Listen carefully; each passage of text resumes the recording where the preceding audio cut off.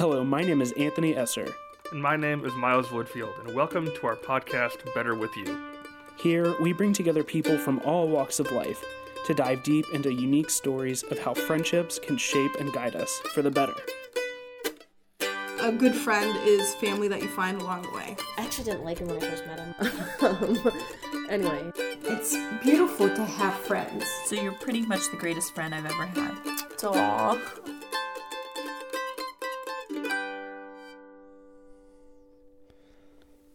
I am always curious. I mean, the whole point of this is to talk about friendship, right?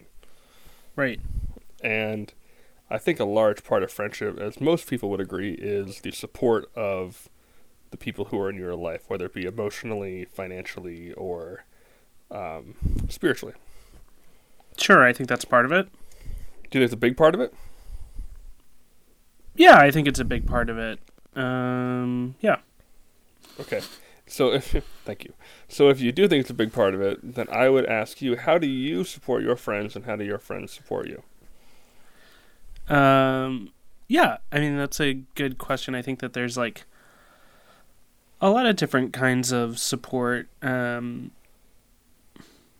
on like the state of the friendship. Like we can support each other in really like small ways. Like I remember when we were in college, you hated to go to meals alone. And so regardless of whether we had already eaten our lunch or dinner or used our meal points, you were like, I'm going to buy you dinner anyway. Just like come with me. And you just like took us along. And so I think there's like little things like that. Yeah, exactly. It's okay. I'm with you. I am terrified of being alone. So we can support each other in like silly things like that, like hanging out and whatever. But I also have leaned on you when I feel like,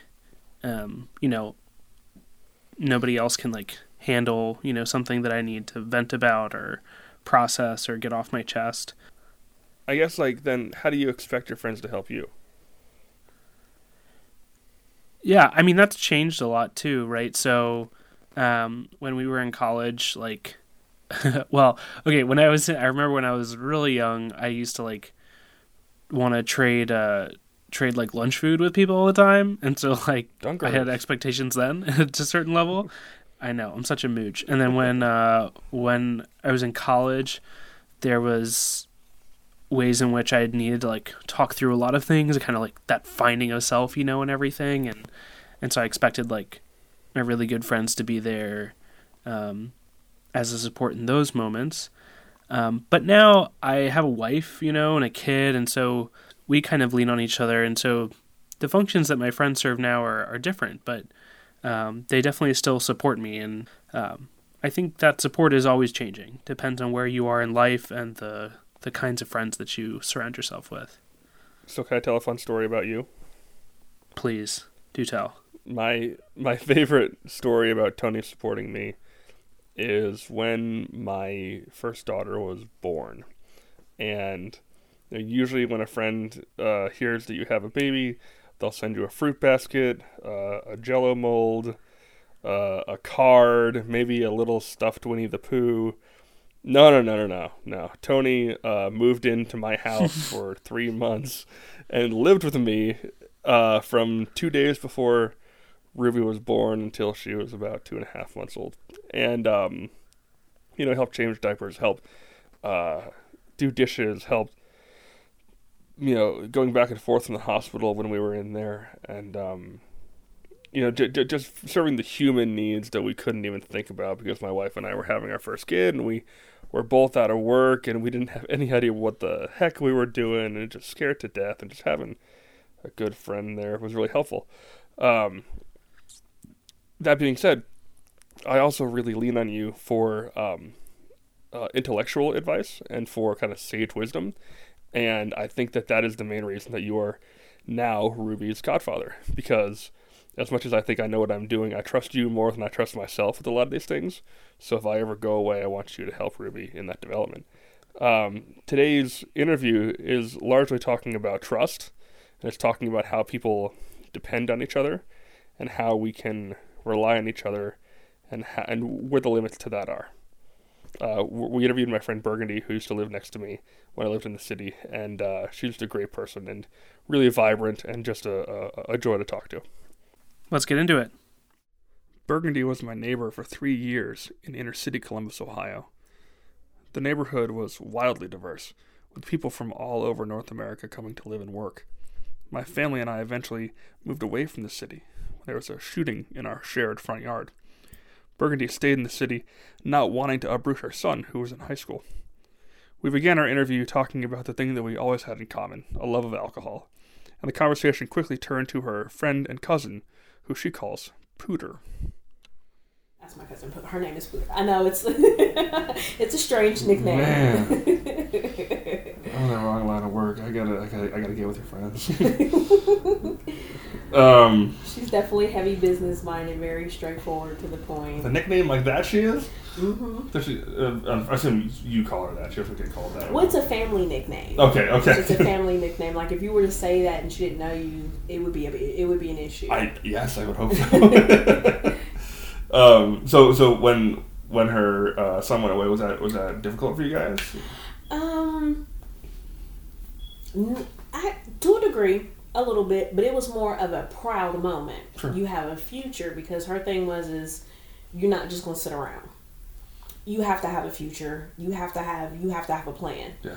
You're not just going to get a job. We're not just doing that. You're not just going to jump into the work field because it's a trap. You know what I mean? And it's a way for your life to despair. You're either going to go to school and work, or you're going to go into the service. And she was really diligent on talking to her kids about their future, future plans, how you can set yourself up.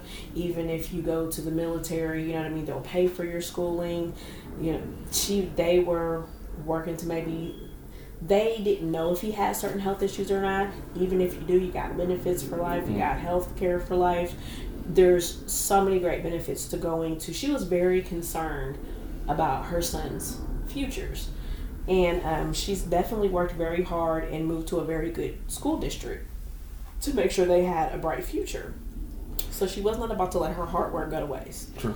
So he went ahead, took her advice. She got him into service. Was there ever any difficult times in your friendship, or has it always been kind of hunky-dory all the time? No. Cuz is raw and uncut.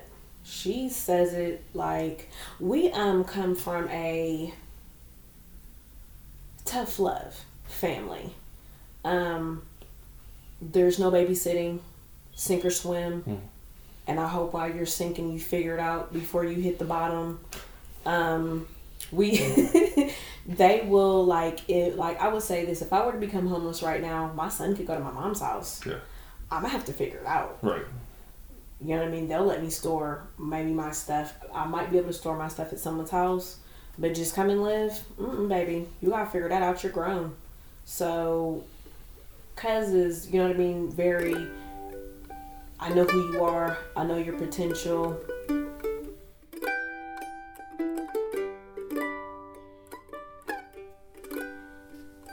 So earlier I mentioned that you lived with me and Carrie and I, when Ruby was being born, and I was the first person out of any of us to get married or to have a kid. So when we first had Ruby, it was a big moment of stress and anxiety for me.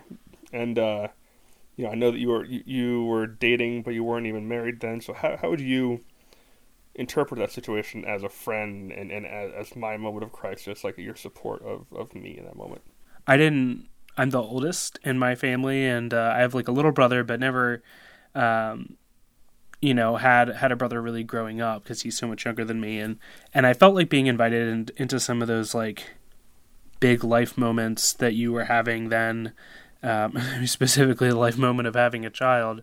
It was like an honor, it kind of solidified our feeling like we were each other's family. And, but it was like a learning process for me to figure out, what do they need, and how do you support friends? And that was changing because, like I mentioned earlier, how the support that I get from my friends changed as I got married and had kids and grew up a little bit. You had just gotten married and you were having a kid, and, it it was interesting living with you, and I hope that I helped, but it was also a little tense because, like, yeah, that's not, to have a friend come and just like be all up in your face in that kind of moment is not what most people would figure as support. So it was a little bit of a growing, learning. There was a little bit of a learning curve there, but. Well, to be fair, we didn't have any idea what the hell we were doing. So having a fourth person living with us in our tiny 1-bedroom apartment made sense to us. Yeah, right. I mean, we were all kind of making it up as we went along. I think friendships in those kind of moments, they're still reciprocal. I mean, now that have a young child, I think back to those moments. Some of the nerves, what are we going to do? How are we going to take care of this? And I thought back and I said, well, if Miles and Carrie can do it and they made it through, then I think we can too, and they dealt with it and in maybe even more difficult circumstances. And so, going through things like I benefited a lot from those experiences too, and learned a lot from you in your fatherhood. So, it was a privilege, it was an honor, and it was a learning experience. And I feel like it drew us closer together, which is always, I feel awesome to have a close friend like you. I completely agree with that. Let's get back into it. Yeah. Burgundy is known for her bluntness, a skill that I would definitely call realness. She commented on her cousin having a similar approach to language, and I asked if this ever causes problems in the relationship. Sometimes we get into it about her delivery. You know what I mean? Sometimes we go through that, or sometimes maybe I'll say stuff because I can also be the same way. Very straightforward, raw and uncut, and I don't always mean to be so brash and be so harsh. Sometimes it's for lack of better term, or a lack of better expression than to just come out, or sometimes when it comes out it's like, that was too much. My bad, it's already escaped my face. Right. I don't know what else to say. So yeah, it's had its rocky moments, but I don't feel like it's ever gone to a place that we can't come back from. I don't feel like there's been any violation on the friendship. So do you think that's because you're kind of both the same delivery system? Like I know that she's not trying to piss me off or hurt me here because I talk the same way, and that's the reason that... I feel like I know her heart. I know that she's... I trust her. I feel that her opinion comes from a good place, even if her words don't match her delivery. You know what I mean? Even if her words and her delivery don't match exactly, the most warm place. We kind of both come from about the same background, so we know that's kind of like the way, our family is. And I hate to say it, with her being my older cousin, she's got me by about 7 or 8 years. So she's definitely been right more than she's been wrong. So there are some times where it's like I'll sit back and try to think about it with just reason and logic, and not having my feelings in it, and it's just kind of like, damn it, she was right. Yeah, damn it, she was right. Yeah. So yeah, I do feel like she has an opinion that she can trust, and she does have my best interest in mind. I've always admired Burgundy's industriousness. She is constantly trying to self-improve. She is never satisfied with her job, her relationships, or even her friends. I decided last year about like when my birthday came in, because I feel like my birthday is my personal new year. Mm-hmm. Some things got to change. I need to change things. I need to change company. I need to change people. And my world was changing around me, and I was blessed enough to destiny, world, chain of events brought certain family members in my life. I just kind of changed my circle around, and I feel like I have more positive things going on. So when do you know when it's good to cut a friend or a family member out of your life versus like keeping an unhealthy relationship going? Is there like a litmus test that you have for it, or is it just sort of like an intuition? If I can't trust you, trust is a big thing with me. Mm-hmm. If I can't having a disagreement with you, and you just tell all my deepest, darkest secrets, petty like that, yeah, it's like petty, like wow, like we got into it over a bag of chips. You You're fucking up everything. Yeah, you're messing up everything. Yeah. Things of that nature, or lying. Something that I have to admit to myself that really freaks me out about a person, because I have no understanding of it, is if you lie to me about nothing for no reason. Whether it's just fronting, or you pretending like something is something that it's not, or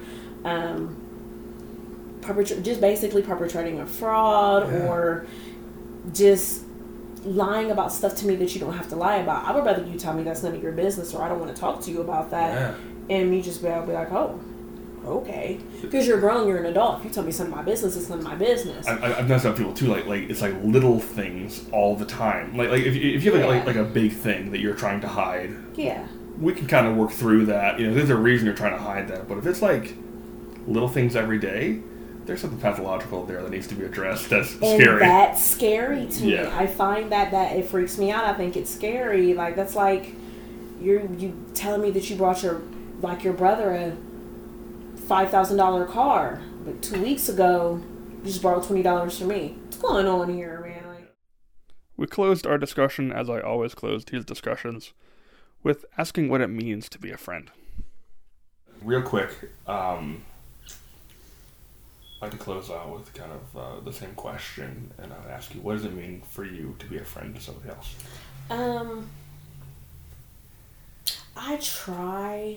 I really do try, and sometimes I fall short, and if a person calls me on it, I have no problem saying it. I think a great thing in a friendship, and in a relationship, but we said friendship, admit when you are wrong.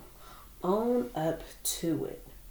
I think that's and apologize. I think that's very, very important. Communication. Be who you are.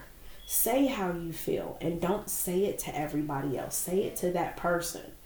Even if you have to rehearse it in the mirror, even if you have to think before you speak, be honest, be who you are. A person can't really get to know you for who you are and be a real friend if you know who the hell they're talking to or they're being a friend to.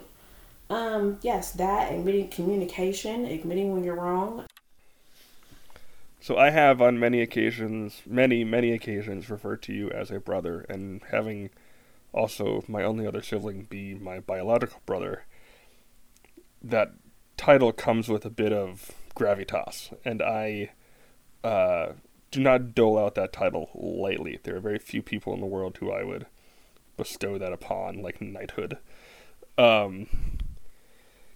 I also know that on many occasions you have called me the same thing, and considering that you have a brother as well, I wonder, how do you distinguish between a friend and a brother? Because this point in time in my life, you are my family, and I believe that I am part of your family as well. And I just am wondering, how do you differentiate between the two? Yeah, I mean, that's something that, that's a title that people give their really good friends sometimes, is chosen family. And we've talked about that a lot this episode, feeling like we're a brother and being in each other's like big moments of life and stuff. I think that's part of it when you come into somebody's life in big moments and in a big way, not just kind of at a party or celebration, but being, living with them as they go through, the birth of their child or staying in touch for such an incredibly long time. But I think that there's another thing that distinguishes our friendship and the friendship I have with other people. I kind of consider that same chosen family is, I've said to them, I love you before. And that's kind of maybe intense still to some people, but I consider loving somebody as willing their good and really wanting, the best for that person. And I think, even if we don't want to admit it to ourselves, a lot of our friendships are still a little utilitarian. If things go south and they're not benefiting us more than they're costing us, then we're always asking ourselves, like, is this worth it? I'm just going to not be in this relationship anymore. And I've certainly done that with friendships that I've had. It was fun. We had a good time. Maybe they were even a support at some point, but it either became toxic or was just too much work. And at a later point in my life where I didn't want to invest the work.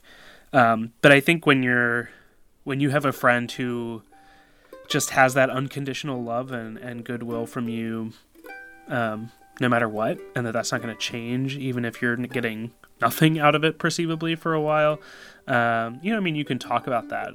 Relationships should be as reciprocal as possible, but that's not the thing that's gonna, it's not gonna cause you to walk away from the relationship. And there's, I think, a lot of other things. You go to them.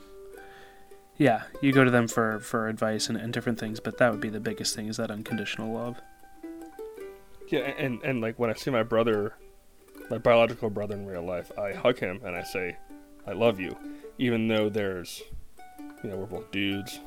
We've gotten past all that, dudeness. And, when I see you, I hug you and I say, I love you. And, love for me is not only willing to good, but also willing to sacrifice for that good.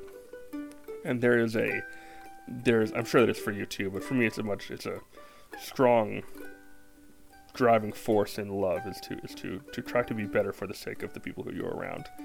And when I think of myself as a husband, as a father, as a friend, the love that I feel compels me to improve myself in order to become better. So when I think of you, and I think of, someday I'm going to meet your, I already met your daughter, obviously, but, someday I'm going to talk to your daughter when she's, older and more verbal, and she's going to come to me with advice or with questions about, who I am or her father. And when I answer them, I have to be a good, solid, upstanding man in order to make sure that I'm living out my duty and my calling as a friend.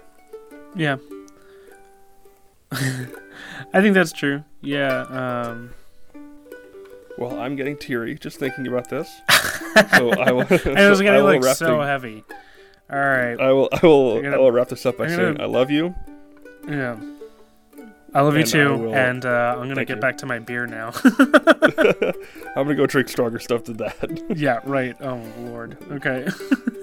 No, it's been great listening to your conversation with Burgundy and talking about this. So next time we gotta I don't know, we're gonna talk about some dude stuff. I don't know what the hell that is. But... Red Bull and polka next time. That's all it's gonna be. Oh God. Okay. Sounds good. Sounds like a plan. Thanks for being here. Sounds good. Bye.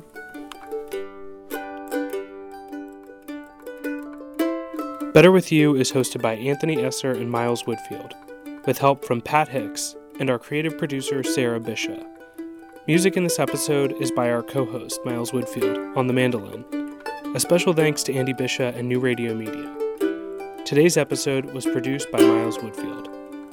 If you like this show, remember to give us a review on iTunes and follow us on social media at Better With You Podcast. Thanks for listening. Making this podcast is a lot of fun and is always better with you.